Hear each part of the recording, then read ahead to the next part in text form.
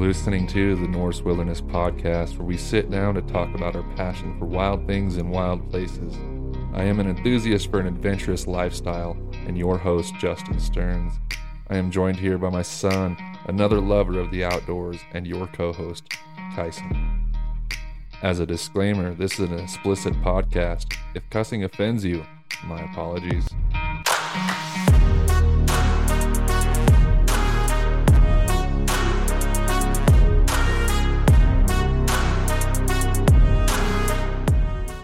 Welcome back. This is a new intro expressed. I gotta be real and be who I am and be me. I can't be fake for you guys. I got to be me. And me is, I swear without even knowing it, I cuss. I drop F-bombs left and right, and I don't even notice it. I do have to be real. I hope you all appreciate that for me being real and not being someone that I'm not. Growing up in the construction industry, I've always been around it. This is podcast episode number 5, titled Elk versus Mule Deer Hunting Out of State. The elk versus mule deer debate was brought about by the Big Hunt Guys podcast, where Brady Miller, Neville, and Trail all debate on which is better to hunt, elk or mule deer. And I got a good kick out of listening to them debate over it. I mean, Brady Miller calls elk mountain carp, and we all know that carp is the invasive species or whatever. I know that Ryan Lampers prefers to hunt mule deer. He seems to do it out of the habitat. He enjoys the adventure of where mule deer live versus where the elk live. They both are of the cervid family, and a cervid is any of a family cervid the deer family, such as elk, moose, white-tailed deer that have solid bodacious, antlers born only by males, except for the caribou, in which both males and females antlers. Learn something new?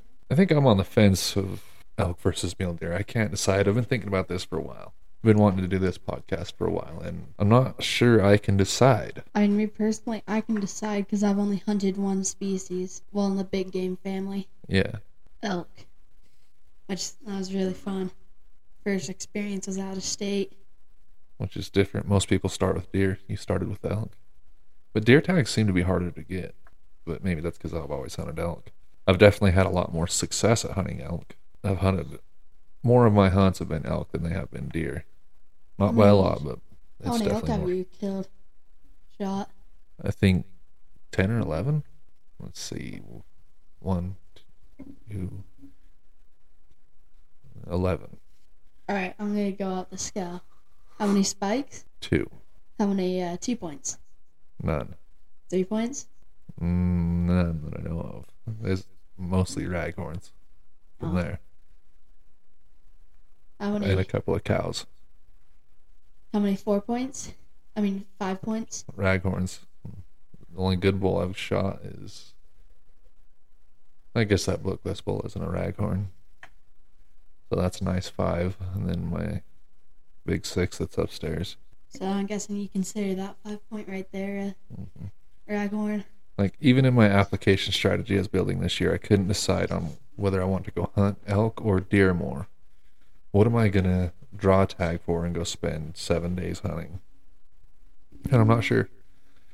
I really want to hunt high early, but that means mule deer, which is alright because I love to glass. I love to spot and stalk hunt. But then I think about my Colorado bull I shot this year in the rut, and that was just epic. I've been watching the Destination Elk version 5 this year, and that makes me want to go hunt elk even more. So I can't decide, so I've kind of built my application strategy where I've put in for some hunts that are just a shot in the dark, just shooting for the stars, going for them glory tags. And if I draw them, I'm going to let that decide if I hunt elk. If not, then I am going to go hunt deer, because I can't decide on which I want to do more. I know the walls upstairs show that we need some big deer. All the deer on the walls are tiny. Yeah, honestly, you also got a lot more space to fill in with all them. Mm-hmm. You got at least 3 more, and then you can put some over in your man cave or up in the garage. You got so many places you could put deer. Another benefit to deer is that archery starts a lot earlier. Starts August 20th here in Utah, and I think it's August 15th in Nevada. So we get to go hunting even earlier. It means it's hot, but hey, you're hunting. Doesn't matter. Little thing I looked up earlier is just some stats that I got off of A to Z Animals.com. And this is comparing their elk versus mule deer. Size, antlers, diet, distribution, social behavior. So elk, height 2 feet 6 inches, 5 feet at shoulder, weight 400 to 1,100 pounds.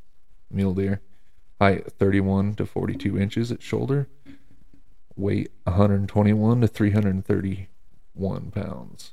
Antlers, elk, large racks that are shed in late March, only males have antlers. Mule deer, shed antlers from December to April, only males have antlers. Elk, diet, primary grazers but also forage. Diet includes grass, bark, and sprouts. Mule deer, their diet is primarily browsers, extremely variable diets according to the season. Distribution, elk, Eurasia, Siberia, North America. Mule deer is Alaska through the western North America into Alaska. Social behavior, elk, extremely social, groups of 400 in the summer. Mule deer, groups numbering 1 to 7. But that brings me back to, like, you hear Grandpa talk all the time when he moved here in the 80s. You'd go out, he said you'd go out and see herds of deer that are 200-300 strong. But he said he only seen that for about 7-8 years, and it started going down. And now, if you see a herd of 10, you're like, hey, there's a herd of deer. You see a herd of 40, you're like, hey, there's a huge herd of deer. Most deer I've ever seen was driving up to the mountains on that hillside we always see animals on. Up by that rock that's out in the middle. Up on those hills. That's because it's Simplot. I've seen, like... No one gets to hunt it, so that's sanctuary for them. I think I seen 20 when we went up, driving up there. I've seen a lot of elk up there, too. Yeah, you see a lot of wildlife there. So what would your answer be? Elk? Yeah. I mean, it's the only... I mean, my opinion doesn't really matter too much. I haven't hunted deer, so I wouldn't really know. So here's a question for you. Elk are a lot larger animal. Mm-hmm. Means you get more meat. Yeah. Does that make them better or worse? Makes them better, because... Makes them better when you fill the freezer. Makes them worse when you're packing it out, though. Yeah. I mean, it's more memorable when you got all that weight on you. Oh, yeah. When it's hurting, you'll remember that forever. You know, deer, it's like... I mean, unless you pack, like, a huge amount out, it's not really too memorable. I mean, the moments, everything a part of it is, but it's more memorable of how much it hurt packing that out. Mm-hmm. For sure. Like, I'm going to remember trying to pack out your hind from your big 6-point. I couldn't even get that on my back. Me and RJ tried. Yeah, that was fun. That was a pretty nasty pack out. I'm surprised you got the antlers through that. I'm surprised that animal could even walk through that. Yeah, I don't know how they did. That was brutal getting there. Their head must be turned 90% of the time. Mm-hmm. That reminds me of, like, what's it called? Ninja Warriors or whatever.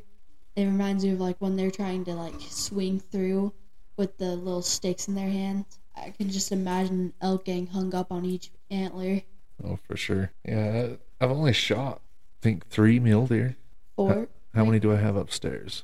Just the 2? Yeah. Then my first mule deer was with a bow. Well, no, I shot a couple of does when I was younger, depredation hunting. So about 5? I think I shot 3 does in one day on a depredation hunt. So 6. I'll tell that story real quick. I was out on a depredation hunt when I was your age. My age? Mm-hmm. I figured you were about, like, 15, 16 when you did that. No, I was your age. And we went on this depredation hunt on this guy's property, and the elk and deer were getting into his hay and his fields and destroying things. So he got like 20 tags given to him. He owns quite a bit of land. And a family friend of ours knew him and told us to come on over and gave us a bunch of tags, and we went out. I sat in the back bed of the truck, and we drove down into his field, and as soon as they stood up, it just started blasting. So anyways, it just started blasting. Pheasant hunting. You know, when you just, like, your dog will pop up and a bird goes flying and you just go, poof. That just makes me think of that. I kind of had one of them instances, like in the last podcast, we were talking about how the door was frozen shut on the Tacoma, and you were like sitting there screaming, "It's locked! It's locked! It's locked!" I had that incident because I was hunting with that 280, that's in the safe, the semi-auto, Oh. and we gun jammed. And we had 6 deer tags to fill, and I shot 2. I was like, boom, move over, boom. And I stopped shooting, and my dad goes, why'd you stop shooting? I was going, my gun's jammed, I can't get it. So our friend pops out, and there's this deer head just right above the corn crops, just bouncing. Boop, boop, boop. And you can see his rifle just disintegrated its head. Then I shot a fox. Oh, you shot fox? Mm-hmm. There was a fox there, so I shot it too.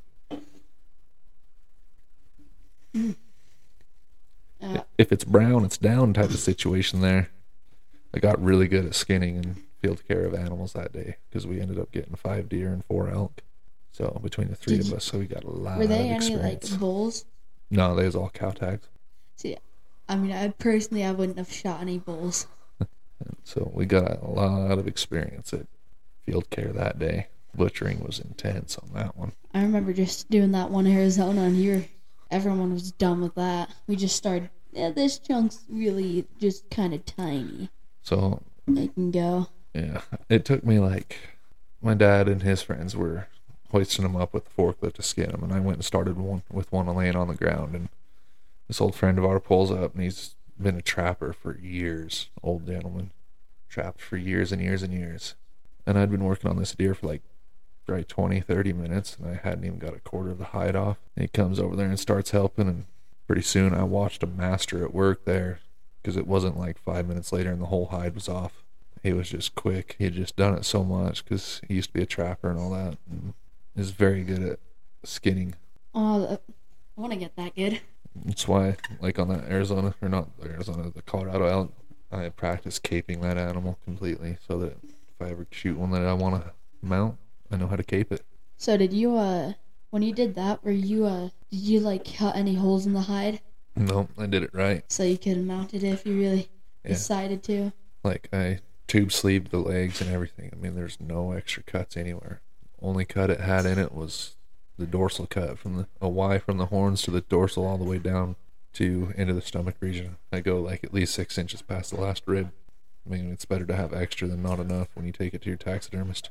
Yeah. When you see them fucked up mounts that it's not the full shoulders and shit, and they look all weird, I assume it's because someone didn't give him enough hide to work with, so that's how it ended up. I mean, I can imagine that's why people just bring their entire animal in there. Don't want to mess it up and have one of those weird mounts. Well, to get on to hunting out of state here, why I like to hunt out of state is it's just more opportunity, more chances to get out and hunt. I mean, there's the adventure of it, the new places, the amazing experience you have hunting out of state. But what really got me into it is that it's more than the 1 or 2 times a year that I get to go big game hunting if I just hunt our home state of Utah. You can get 1 elk tag and 1 deer tag if you draw them, or if you're lucky enough to buy over the counter. Yeah, you can put in for but yeah, you can get into the cow elk hunts. You can put in for those, draw those, maybe. I hardly ever see any doe hunts, doe harvests. But there's sometimes there. You're not even guaranteed to go hunting every year anymore. You can't get anything over the counter, really. I mean, technically the elk is, but they always sell out within a few hours. It's not really over the counter. So it's just opportunities getting really low here in Utah, in which you always hear everybody say that Utah is a very low opportunity state, which I'm starting to believe that. I used to not think that way, but I'm starting to believe it. I mean, the elk aren't even that numerous on these over-the-counter hunts. Yeah, that over-the-counter hunt I got is where I killed that big 6. It's always been elk camp. Last year was the first year I wasn't able to ever actually pull an elk tag here in Utah. First time in 14 years that I haven't hunted elk here in Utah. No, it's been 16 or 18 years since I haven't hunted elk here in Utah. I mean, long time. Yeah, so it's always good to get more tags, since you don't get that one. You have another hunt you can do. I mean, Chance hasn't hunted in a year and a half. That's because he's been dealing with the babies. Yeah. Being a family man there. I mean, even in Utah, I mean, I stopped hunting deer years ago. I used to hunt archery deer every year. But as soon as they took it from over the counter to a draw system, I said, well, I'm done. Because I was just being, I don't know, childish, I guess. I was like, well, if they're just going to sell that many tags, there's going to be too many people to hunt. So I'm just done. Gave up on it for a while. Shouldn't have. Should have just kept at her. So the deer draw system is like here in Utah is a preference point draw system. And yeah, I have finally found a unit that is fairly easy to draw that holds some decent deer. It can be tough to get into them and find them. I have finally learned the unit to where I'm finding them regularly, but it wasn't like that at first. I mean, every time we go out, it's pretty common to see deer. It's just not always too common to get on them because not everything's perfect. Mm-hmm. Yeah, I just love the adventure of it. It's what drives me to do this. I have so much fun out hunting. I love seeing new places, experiencing new cultures in a way, hiking new mountains, finding new places, seeing the beauty in all places, the different type of terrain you encounter. The mountains just call to me when we drive through to like any of these places we go. Like even when we were down there in Las Vegas, driving back from Las Vegas, I look at the mountains around there and go, I want to hunt this just to say I have and know what's at the top of that mountain. I want to hike to the top of that mountain and see what's there. And yeah, you could do that if you were a mountaineering person and just hiked. But I love the extra challenge that hunting brings to it. The extra challenge that you're stalking an animal. You have to first you have to find it, stalk it, get in position, take a shot, back it out. If you're successful, you practice year round for it, and it just calls to me. I mean, I love it all. I don't just love the actual stalk of the animal or taking the grip and grin, or just the story of it. I've come to love every aspect of the hunt. I don't need to harvest this to have a successful hunt. I enjoy everything from finding the hunt, application season, e-scouting, packing and planning, even to the road trip and everything. The road trips are fun, and I hate driving anymore. I have fallen in love with the journey to the end. I love the Type B fun when you are killing yourself packing an animal out. I love the brutal hike to the top of the mountain, the mental fight it takes to keep going. I love every aspect of the adventure the hunting and outdoor lifestyle has brought me. So I just can't get enough of it, and that's why I have to hunt out of state. One thing I like about going out of state and all that is that you get to see all the new places and the drive there, everything just about it. Mm-hmm. Like going to Arizona and going through Monument Valley Highway and all that. I mean, I cannot get over how cool that was. Yeah. Usually I cannot last the car more than 45 minutes before I'm just bouncing off the walls from there. They had to drive to Roosevelt and you're like, are we there yet? Exactly, that's about 45 minutes. Yeah, getting to experience new places for me is a little bit of an adrenaline rush. I feel so light when I'm going somewhere new, even if it's just a new drainage in my old stomping grounds. It just gets amplified if it is a complete new space to me, whether that's a new state or a new unit in my home state of Utah. It's different, and as humans, as creatures we are, it seems like we're always, for most of us, we're drawn to new and different things. Everyone always loves the new and different, and it's very much true about hunting out of state. It's new, it's different. I mean, the culture you get to see when you're hunting out of state, you get to go to these small towns and see a little bit different culture than what we're used to. Like when I went to Idaho, it was definitely, and I thought we were big into farming here, but we don't farm much, we ranch. Up in Idaho, it's a pretty big farming culture, and just seeing that was cool. All right. So another aspect of hunting out of state, and this is kind of a con to it, most of this has been all pros, this is a con, is how expensive it can be.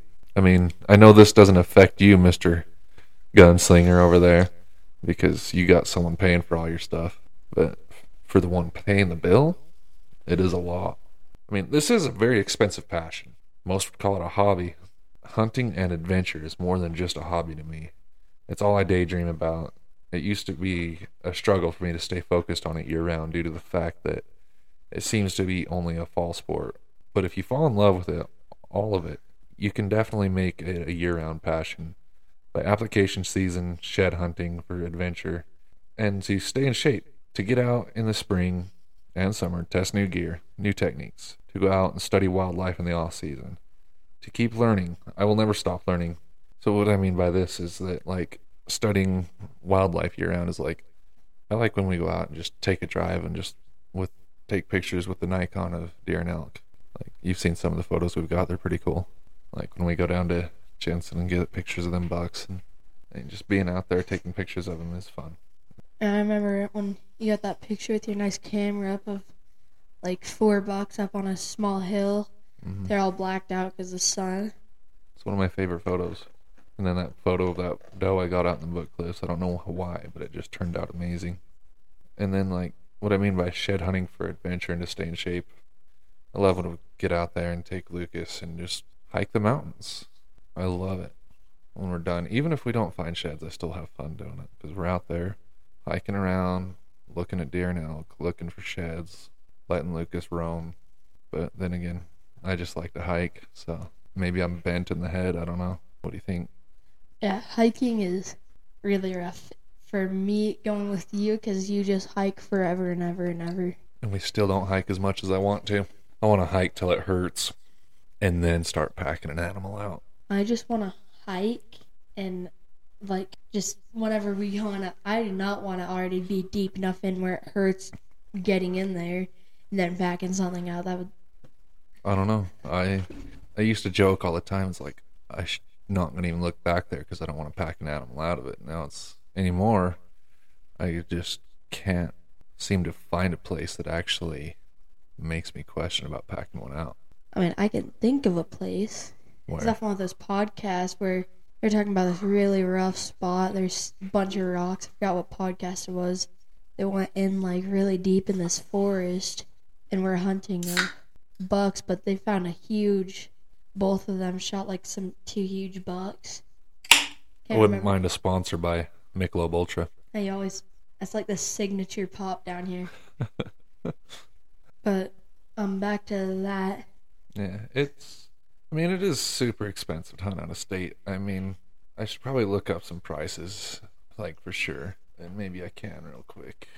Wasn't it like $1,200 out of state for like Montana or something? Yeah, it's something like $1,200 for a non-resident elk tag in Montana. Here in Utah, it's $800. Colorado, it's $800. I think Arizona's around that. In Wyoming, it's like anywhere from $760 something to up to like for the special draw. Nevada's not too bad, but like when I put us in, I had to for Arizona. We were talking Arizona because I just put us in a couple of days ago. It was $165 for me to buy just the non-resident yearly combination license. For you, it's $5. So if you got a youth and want to go hunting, it's pretty cheap for Arizona. I still had to pay a $15 application fee for both of us. But 165 versus the 5, I mean, pretty much no brainer there. But then I know like in Idaho, it's like 174 for non-resident combination license, and it's like 351 for mule deer. So you're like almost $600 for. And maybe it's only almost $500. I can't remember. I really should know these numbers. But it's close to $600 for a mule deer tag in Idaho. This is not a cheap hobby. I mean, and really the tag's probably the cheapest part of it. Getting there and taking the time off of work, all that's very expensive. But one thing I've come to learn here in the last little bit of life here is life is very short and precious. So this has made me decide too that life needs justice by living it to the fullest. I'm gonna live by that. I'm going to go on every adventure I can, no matter the cost. I will figure it out on what to do about the cost. I'm not afraid to work hard, so I'm going to work hard to make it to where I can do all this. Another con to hunting out of state would be, it's hard to find someone to go hunting out of state with you, is because not everyone has decided that they're going to devote all their extra money into this like I have. You know, they've got other things that are priorities to them. This is my priority. Others have different priorities.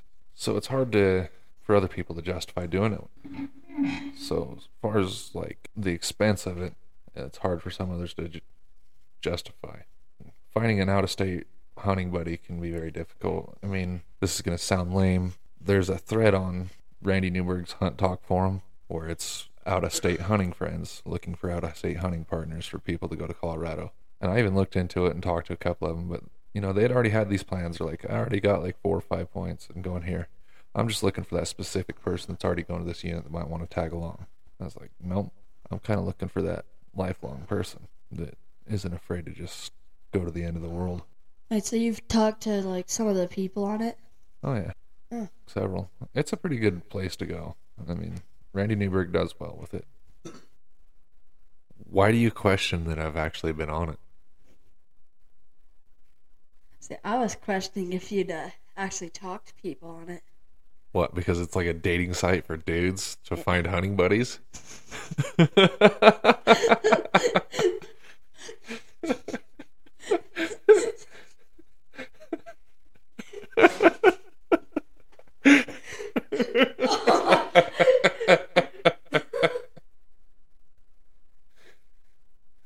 Why? Why wouldn't I question? Especially with you. Brokeback Mountain or something.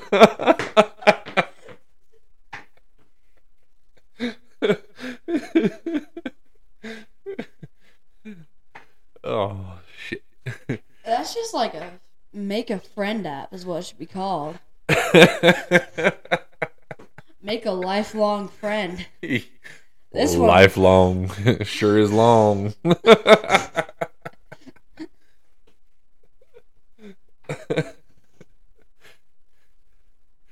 Oh, shit. pretty much a friend group chat, pretty much. Mm-hmm. I haven't been on it in quite a long time. I struggle to find time to do anything anymore. I mean, I've got good hunting friends here locally, like Pat. He's always down to go hunting anything, but he's got his dogs, so he's always got something to hunt. He tags along quite often, Mm-hmm. except for when he's out with his hounds. But then that's why I have you, but I have to pay for everything for you, so wouldn't mind having a hunting buddy that could pay for their own way, you know? Maybe you should get a job, huh? No? Don't want a job? I don't know. Still so silent over there. I still need a scope. I told you how to get some money off of that, dude. This kid has a freaking sweet ass rifle he got given to him for Christmas, and he's just got to buy the scope for it. Nice custom gun works, but it didn't come with a scope. Finally, he'll have a left-handed rifle because he's left-eye dominant. I'm pretty sure I was meant to be just right-handed, but then... Yeah, you do everything with your right hand. You're right-handed. Just your left-eye dominant. That's why you have to shoot your bow left-handed, shoot your rifle left-handed. Because otherwise, I noticed when I had you set up with everything right-handed, you was leaning your face way over to look through your peep or to look through your scope because you're used to using your dominant eye.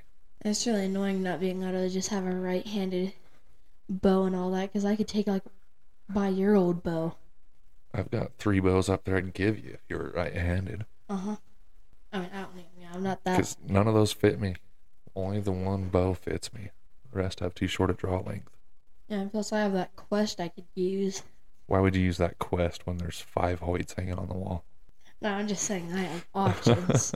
If I was right-handed, I'd have a bunch of options. Plus, my first ever bow was right-handed.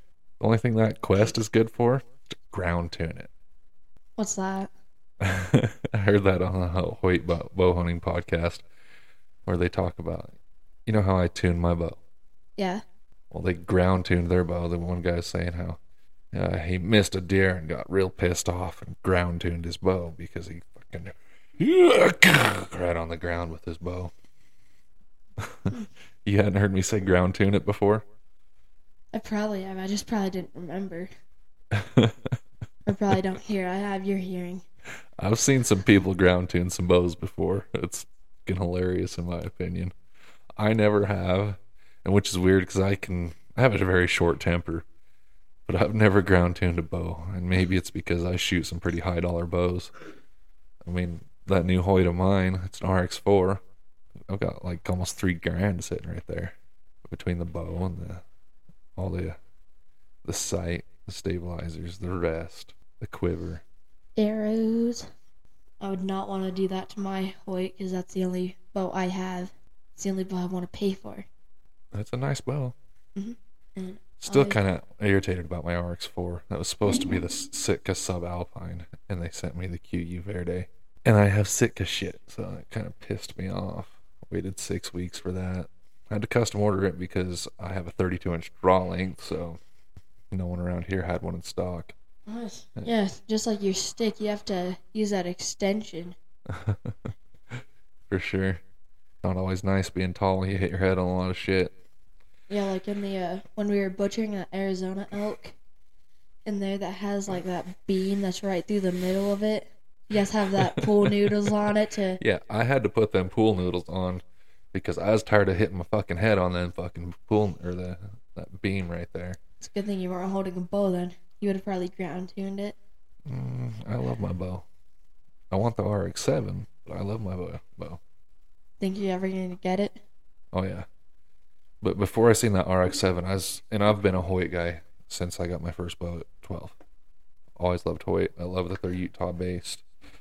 But after my RX-4, I was not real happy with it. It wasn't quite what I thought it should be for what I paid for it.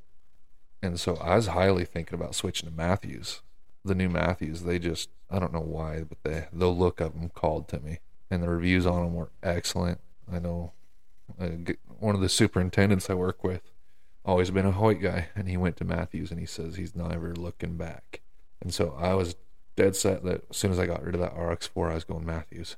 And I want a new bow. Even though that one's only a couple years old, I already want a new bow. But, You know what you should do with all your bows is, like, in your man cave, once, if you ever decide to, like, remodel it, get a wall of all your, like, if you ever get, like, a broken rifle, don't fix it. Just, like, throw it up on the wall as decoration with, like, all your bows if you don't sell them. that's probably what's going to happen. I tried selling them at one point in time, but bows are so hard to sell because they are so specific to a certain size of person.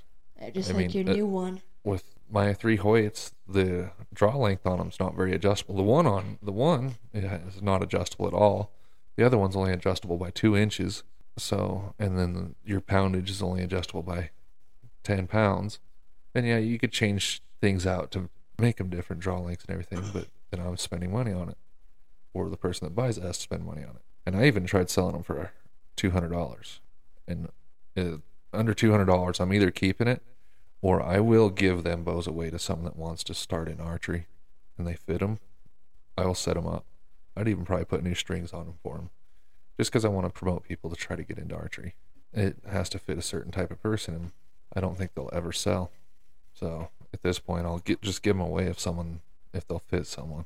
I was just thinking of putting them on the wall because how I play this video game. It's called The Hunter Call the Wild, and like you have a lodge and you put all your rifles and bows up on the wall, up with all the mounts.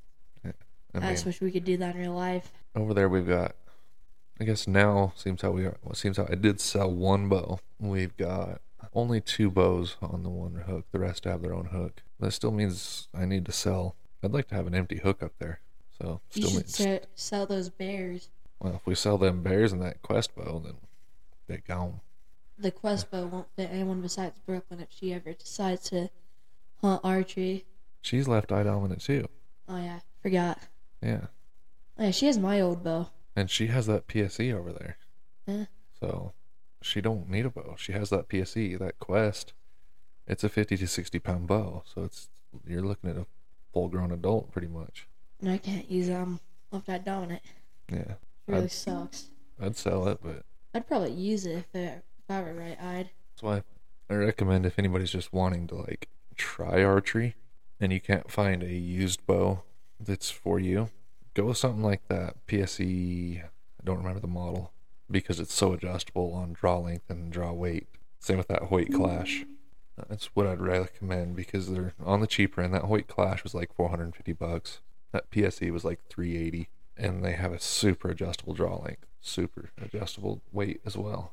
I think the draw length on the PSE is like 18 to 29, and the Hoyt was 20 to 30 with a poundage from 25 to 70. So if you're just thinking about dabbling, I'd highly recommend one of them models. But the last thing about hunting out of state I will say is don't hate on a non-resident hunter, and we've all fallen into it.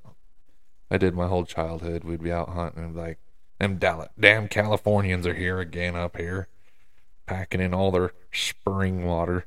It's like, you know where that spring water comes from, right? Right here, dude. See that creek? That's spring water. But you can't do that. And then I've learned that we are non-residents in 49 states. So if you're going to hunt out of state, don't hate on a non-resident hunter in your own state because you're a non-resident in 49 states. If you're not, you're doing something illegal. So we need to promote non-resident hunting. If we don't promote it in our own state, how can we expect other states to want us back? I know that most states love the income that non-residents bring in. Between the much higher tag cost and the economic impact we have on local businesses. A prime example of this is the western slope of Colorado. All the small towns in Colorado will have some sort of sign out in front of there, like most restaurants. You've seen it when we travel through there for hockey and hunting. They say, "Welcome, hunters. Come on in," because it's a huge part of their economy over there. Colorado's really nice to hunt. It's all beautiful. It is colorful Colorado, just like the sign. Yeah. But I'm probably going to put my quest up on the It doesn't hurt that we live 20 minutes from Colorado. Yeah. It's really nice living right next to it. Plus, it's super cool when you drive through there and you see all those elk. I've seen some huge elk through there. It's because we live next to the most premier units in Colorado. Uh-huh. That unit you was hunting, that cow elk hunt, is the premier unit of Colorado. That's what everyone puts in for when they're wanting a giant bull. Yeah, we've seen some huge bulls up there, too. Up on that small piece of private. We've seen some pretty good bulls, but nothing that was like, oh my God, worthy. I need this. Nothing of that sort. No, maybe 330, 340-ish bulls. Still nice bulls, though. Oh, very much so.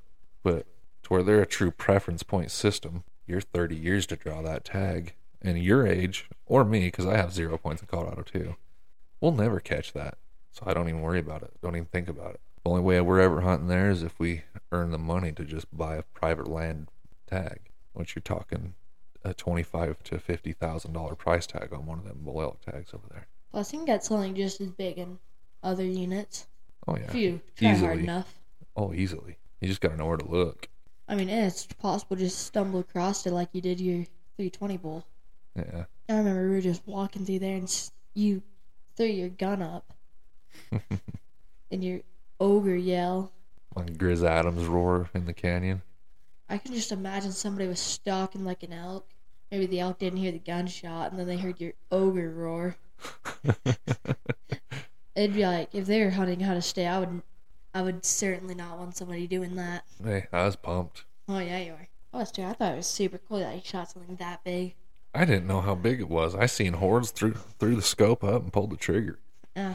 Once you got down there, you know how big it was. And then I was like, so worried that I missed, because I just, for some reason, had a bad feeling that I missed, and I ended up making a perfect shot on it, because it only ran like 100 yards and rolled down the hill. Yeah, it rolled like 200 yards down a hill. Or 300. Yeah. It was quite a way down. Yeah, that was... It would have been nice if he died. Like, he literally just barely made it down that long opening down that hill. You want to talk about a roller coaster of emotions I went through in about a 30-minute span there. Now, pretty much all morning I went through a pretty roller coaster of emotions. I mean, started hiking in there and we found them elk, and the trees were just so thick that I just couldn't ever catch them in the scope. Chased them for a little while, but we couldn't catch up to them, so we ended up turning down into the hellhole, we'll call it. Get down there and we're like, all right, finally made it to our glassing knob. Let's break out some food and sit here and eat while we glass this over. And then I dump the pack off, and then I hear a twig break, and I'm like, I better go look. I take about 3-4 steps away from the pack and look down the hill, and there he is, standing there, staring at me. You could barely see his antlers from where I was. Like, you could just see a tip. And I just threw the gun up. Well, I knew there was an elk, because when I seen you throw the gun up and antlers moved. So I shot, and he ran off, and I was like, son of a bitch, I missed. I run down to where he's standing, like, I missed, and I'm like, oh, there's blood. So I had the high of seeing elk opening morning, and then the crash of losing them, and then the high of the twig breaking. I was like, oh, there, what was that? Then I go even higher to the peak, and there, oh, there's a bull. Pull up, shoot. I had all that excitement. And I was like, oh, I instantly thought I missed for some reason, even though it was at 40 yards. So I instantly start going down with the roller coaster of emotions, like, oh, I missed, get down there, can't, and then get blood, back up. Huh. Then we start tracking him, blood trailing him for about 150 yards, and then the hoof prints and the blood just disappears, and I crashed. I was like sitting there about to throw a fit, like freaking out, like, I'm never gonna find him, blah blah blah blah blah, just freaking out on myself. And then I just, after about, I probably threw a fit for like 10 minutes, just frantically searching for hoof prints or blood. Because I remembered I was like in front of you and I lost track of all them. Mm-hmm. And it was kind of confusing because that other bull was there that ran off too. And so it was like, well, that bull went that way, but I only seen one go that way. Where'd this one go? And we just couldn't find him. And finally, I looked down. Is that him? Throw the binoculars up. And then that's when Yeah, I remember that we spotted some hunters. Yeah, and look across the canyon at about 1,000 yards. There's some orange dots going up the hill. I'm sure that threw him for a loop. Probably thought there's some creepy freaking monster living in the mountains. Sasquatch. You know how often I get called Sasquatch because of the way I hike? No, I can just imagine that. You know that when who was it that seen a Sasquatch? They said some like giant just clearing these huge. That would be Doug. Oh yeah, I mean, he could have just mistaken it for someone like you. Most likely, dude. Most likely. That's like, I remember that more than any other hunt besides this Arizona hunt. It was epic. It was the first bull elk I'd killed here in Utah, and I was so stoked that you were there with me on it. We had a pretty, not brutal, but it wasn't a very fun hike in there through all that downfall. I had some pretty good fun with it. Oh, and I had extra weight in my pack. I kept turning around yelling at you going, dude, we got to walk quiet. Walk quiet. And I don't think that really mattered anymore. But And I remember you turning around a couple times. Walk quieter. I mean, that happens. I cannot count the amount of times you had to say that. Even down there in Arizona, I was like, and that one day, because you walk with your legs rubbing together, so your gaiters the whole time.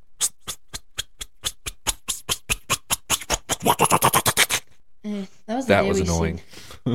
I was about to kill you. It was a very unnatural sound. Let's just say that. I mean, I couldn't hear it. I mean, I was just like focused on the ground. And then we stumble up across some elk. I'm still looking at the ground. You're like, just waving your hand back and forth at me. And I look up like 2 seconds later. And all the elk were just staring at us like, what are you doing here, mister?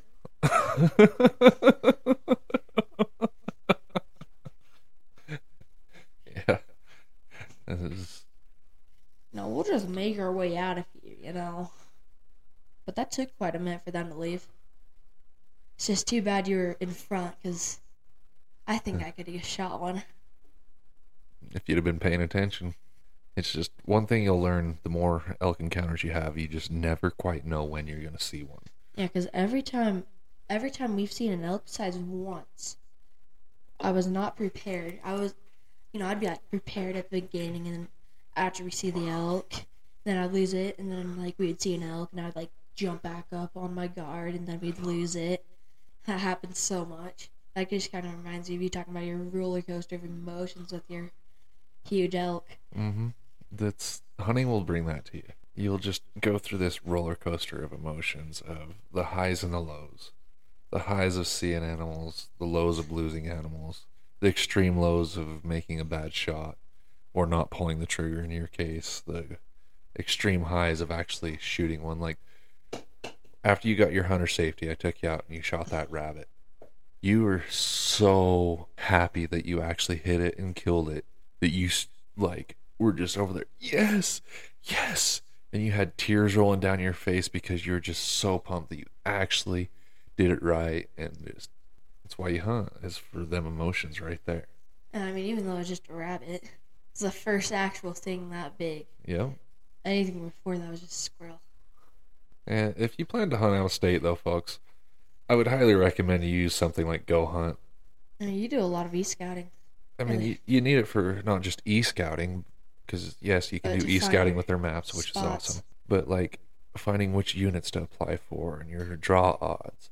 If you're an insider member, you get their application strategy articles, you get their tips and tactics, you get a lot in their news center. And this is where I get a lot of my news is from actually Go Hunt, because they run it very well and keep it fairly up to date. One thing I appreciate about Go Hunt is when they set out to do something, their goal is they're going to do it right.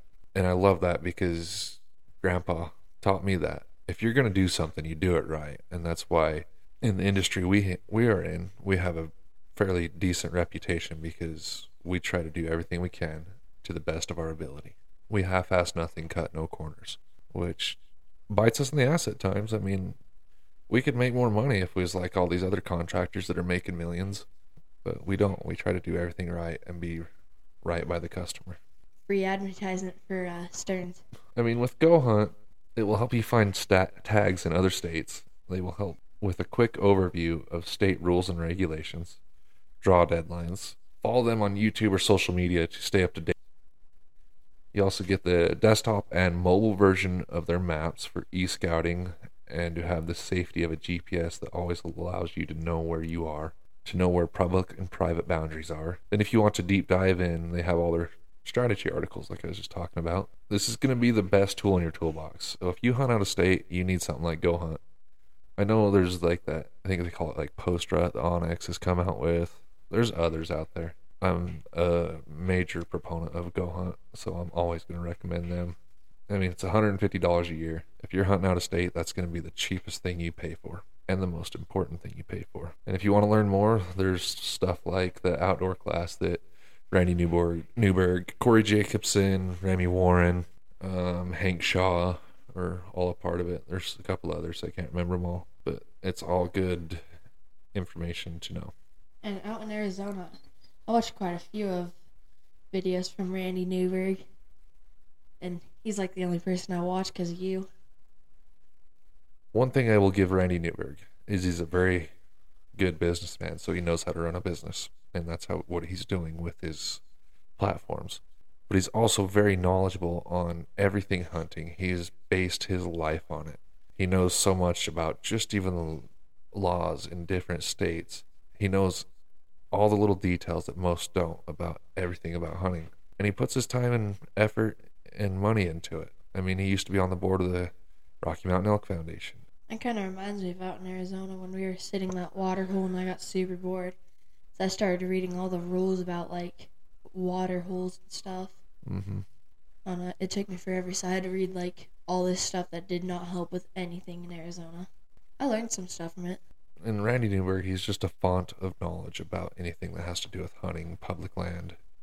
And that's why he's the biggest name out there in the public hunting, or public land hunting for advocacy. But speaking of the Rocky Mountain Elk Foundation, the Rocky Mountain Elk Foundation is one of the best nonprofits out there for conservation, in my opinion. Most of the time when they go into a piece of land and improve it for elk, all the wildlife benefit from it, not just elk.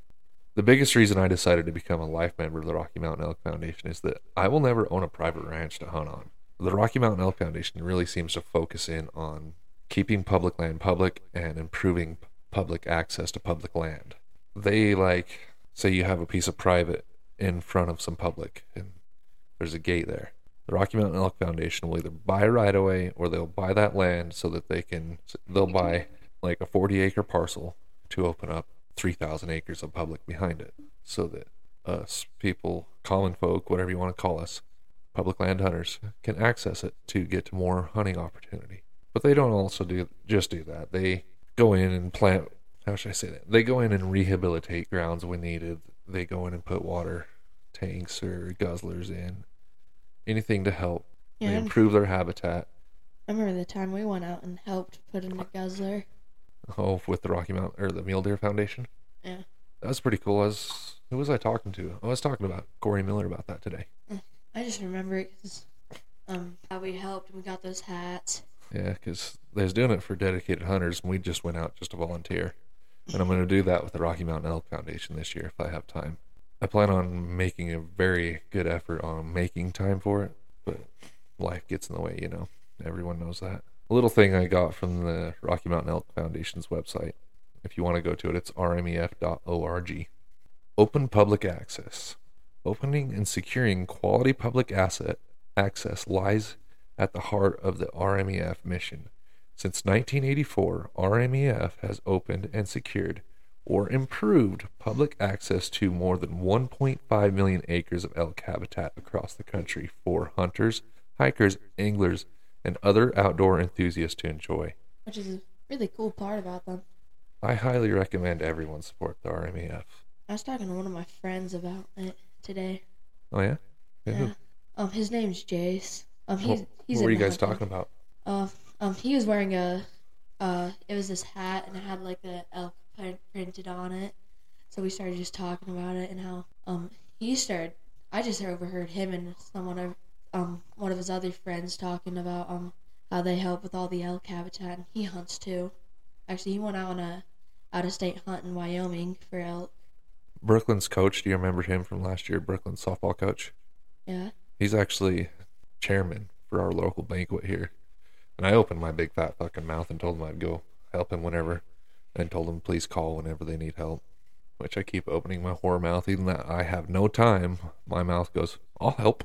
That's why I'm coaching 3 teams this year. Mm-hmm. People go, I need help. And I go, I'll do it. Me and my whore mouth get in a lot of trouble. That's why we have such a hard time finding time to record these podcasts and edit them. And it is what it is. Such is life. I can pretty much guarantee if you're listening to this podcast that you listen to other hunting podcasts. But in the off chance you don't, there is the case in Wyoming about There's the case of corner crossing that is in federal court right now and has been for 2 years. And I just listened to another podcast today that they expect it to go on for at least another year, where there's a checkerboard of public, private, public, private. So it's just checkerboard. And these hunters went hunting. They're from Missouri. They went out. There's 3 of them. They went out, set up a ladder, and there's no fences, but they set up a ladder and went from one piece of public to the other without actually stepping foot on the private. But they violated that private property's airspace by doing that. And they got arrested and went to jail for it, and they've been in court for 3 years about it. Not been really decided, but most would say it's illegal to corner cross. But it has never been truly determined if it is. But the landowner is suing for $7.5 million worth of damages for crossing that airspace. So that's why it went to federal court. He just wants money. Pretty much, is my opinion. I think it's bullshit. Me too. I think it's bullshit that the U.S. government sold land like that in the beginning. But I do not think anywhere in the United States that private property should block access to public land, no matter what it is. You should have to provide at least walk-in access to public land. If you own the private property and there's public land behind it and you have the only access to it, you have to provide a right-of-way. I'm sorry, maybe I'd feel different if I owned private property, but probably not. I mean, we all pay our taxes for these public lands. We pay our permit fees. We pay everything to have these public lands. Public land is such a valuable commodity to us anymore. We should have access to it. And me personally, I think that they should have to legally make a walkway in. Yeah, they should provide at least a walk-in access right away. I mean, I can see why not like a vehicle, because it can tear up stuff, Yeah. But at least walking, it barely makes a dent in the ground. Yeah, even if it makes a good path, whatever. But elk do too. And the only thing I can see for the private landowner is that he's going to be like, well, how do I make sure they stay off of my property? Fence it. Exactly. Fence it and post it. Fence it and post it. That's in Utah, and you have to post your property.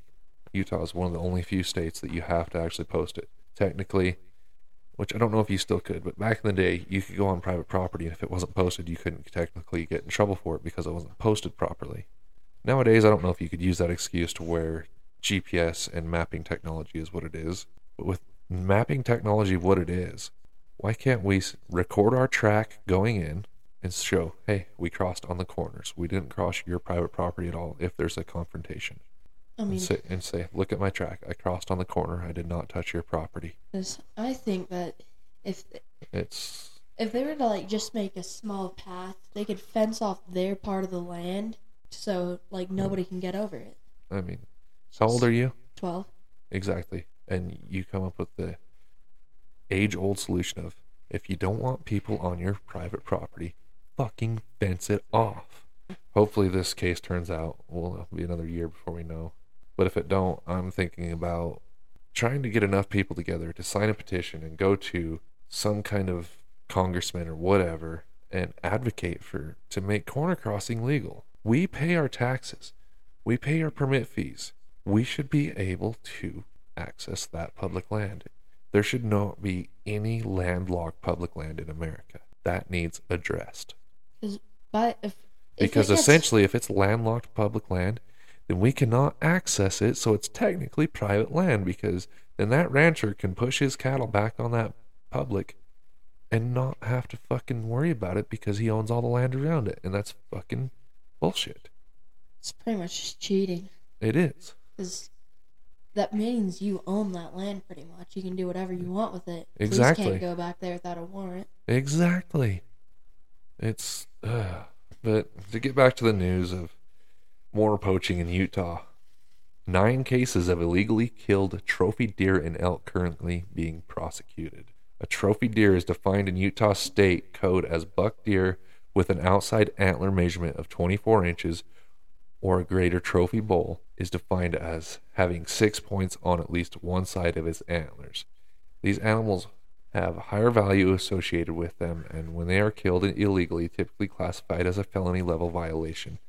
Conservation officers confirmed that total 223 trophy deer, 29 trophy elk were illegally killed in 2022. It's insane. Poaching should not be that high. In October 2022, a trophy bull elk was illegally killed in La Salle Mountains in San Juan County. A witness provided information to DWR conservation officers that it was discovered that the individual who shot the elk didn't have a permit. The individual is identified earlier this month, and the charges are currently pending. I mean, and it just goes on and on and on and on with all these different cases. If you want to look it up, go to wildlife.utah.gov/news/officers on patrol, and you will find it. It's bullshit. Hunting or poaching should not be like that. It's sad that people do it, especially with trophy animals.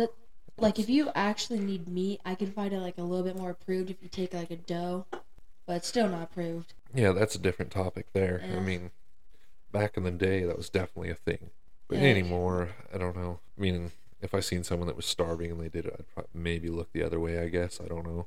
But I know somebody that did it once when they were younger, 60 years ago. So do I. I know lots of people.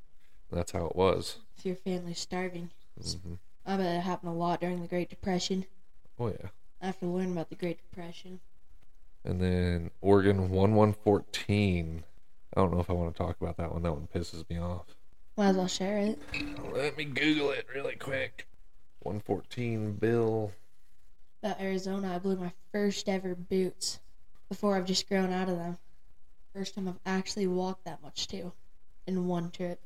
Oh, Colorado has put out a survey to take, and I highly suggest everyone do that. If you hunt Colorado, whether you're a resident or non-resident, go out and take out and do their survey. They just posted. Colorado considering changes to preference point and tag allocation. When I took the survey, it's pretty much just asking for your opinion if they should keep their system how it is or change it to which it's a 65-35 split. So 65% of the tags go to residents and 35% of the tags go to non-residents, which is insane because most states are a 90-10.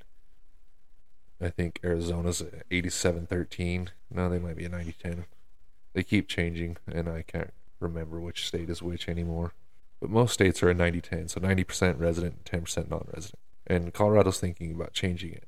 If you have an opinion on this, I suggest you go out and take the survey. To find the survey, go to engagecpw.org/big game license distribution. At the bottom of the page, it says take survey. Have you taken it? Oh, yeah.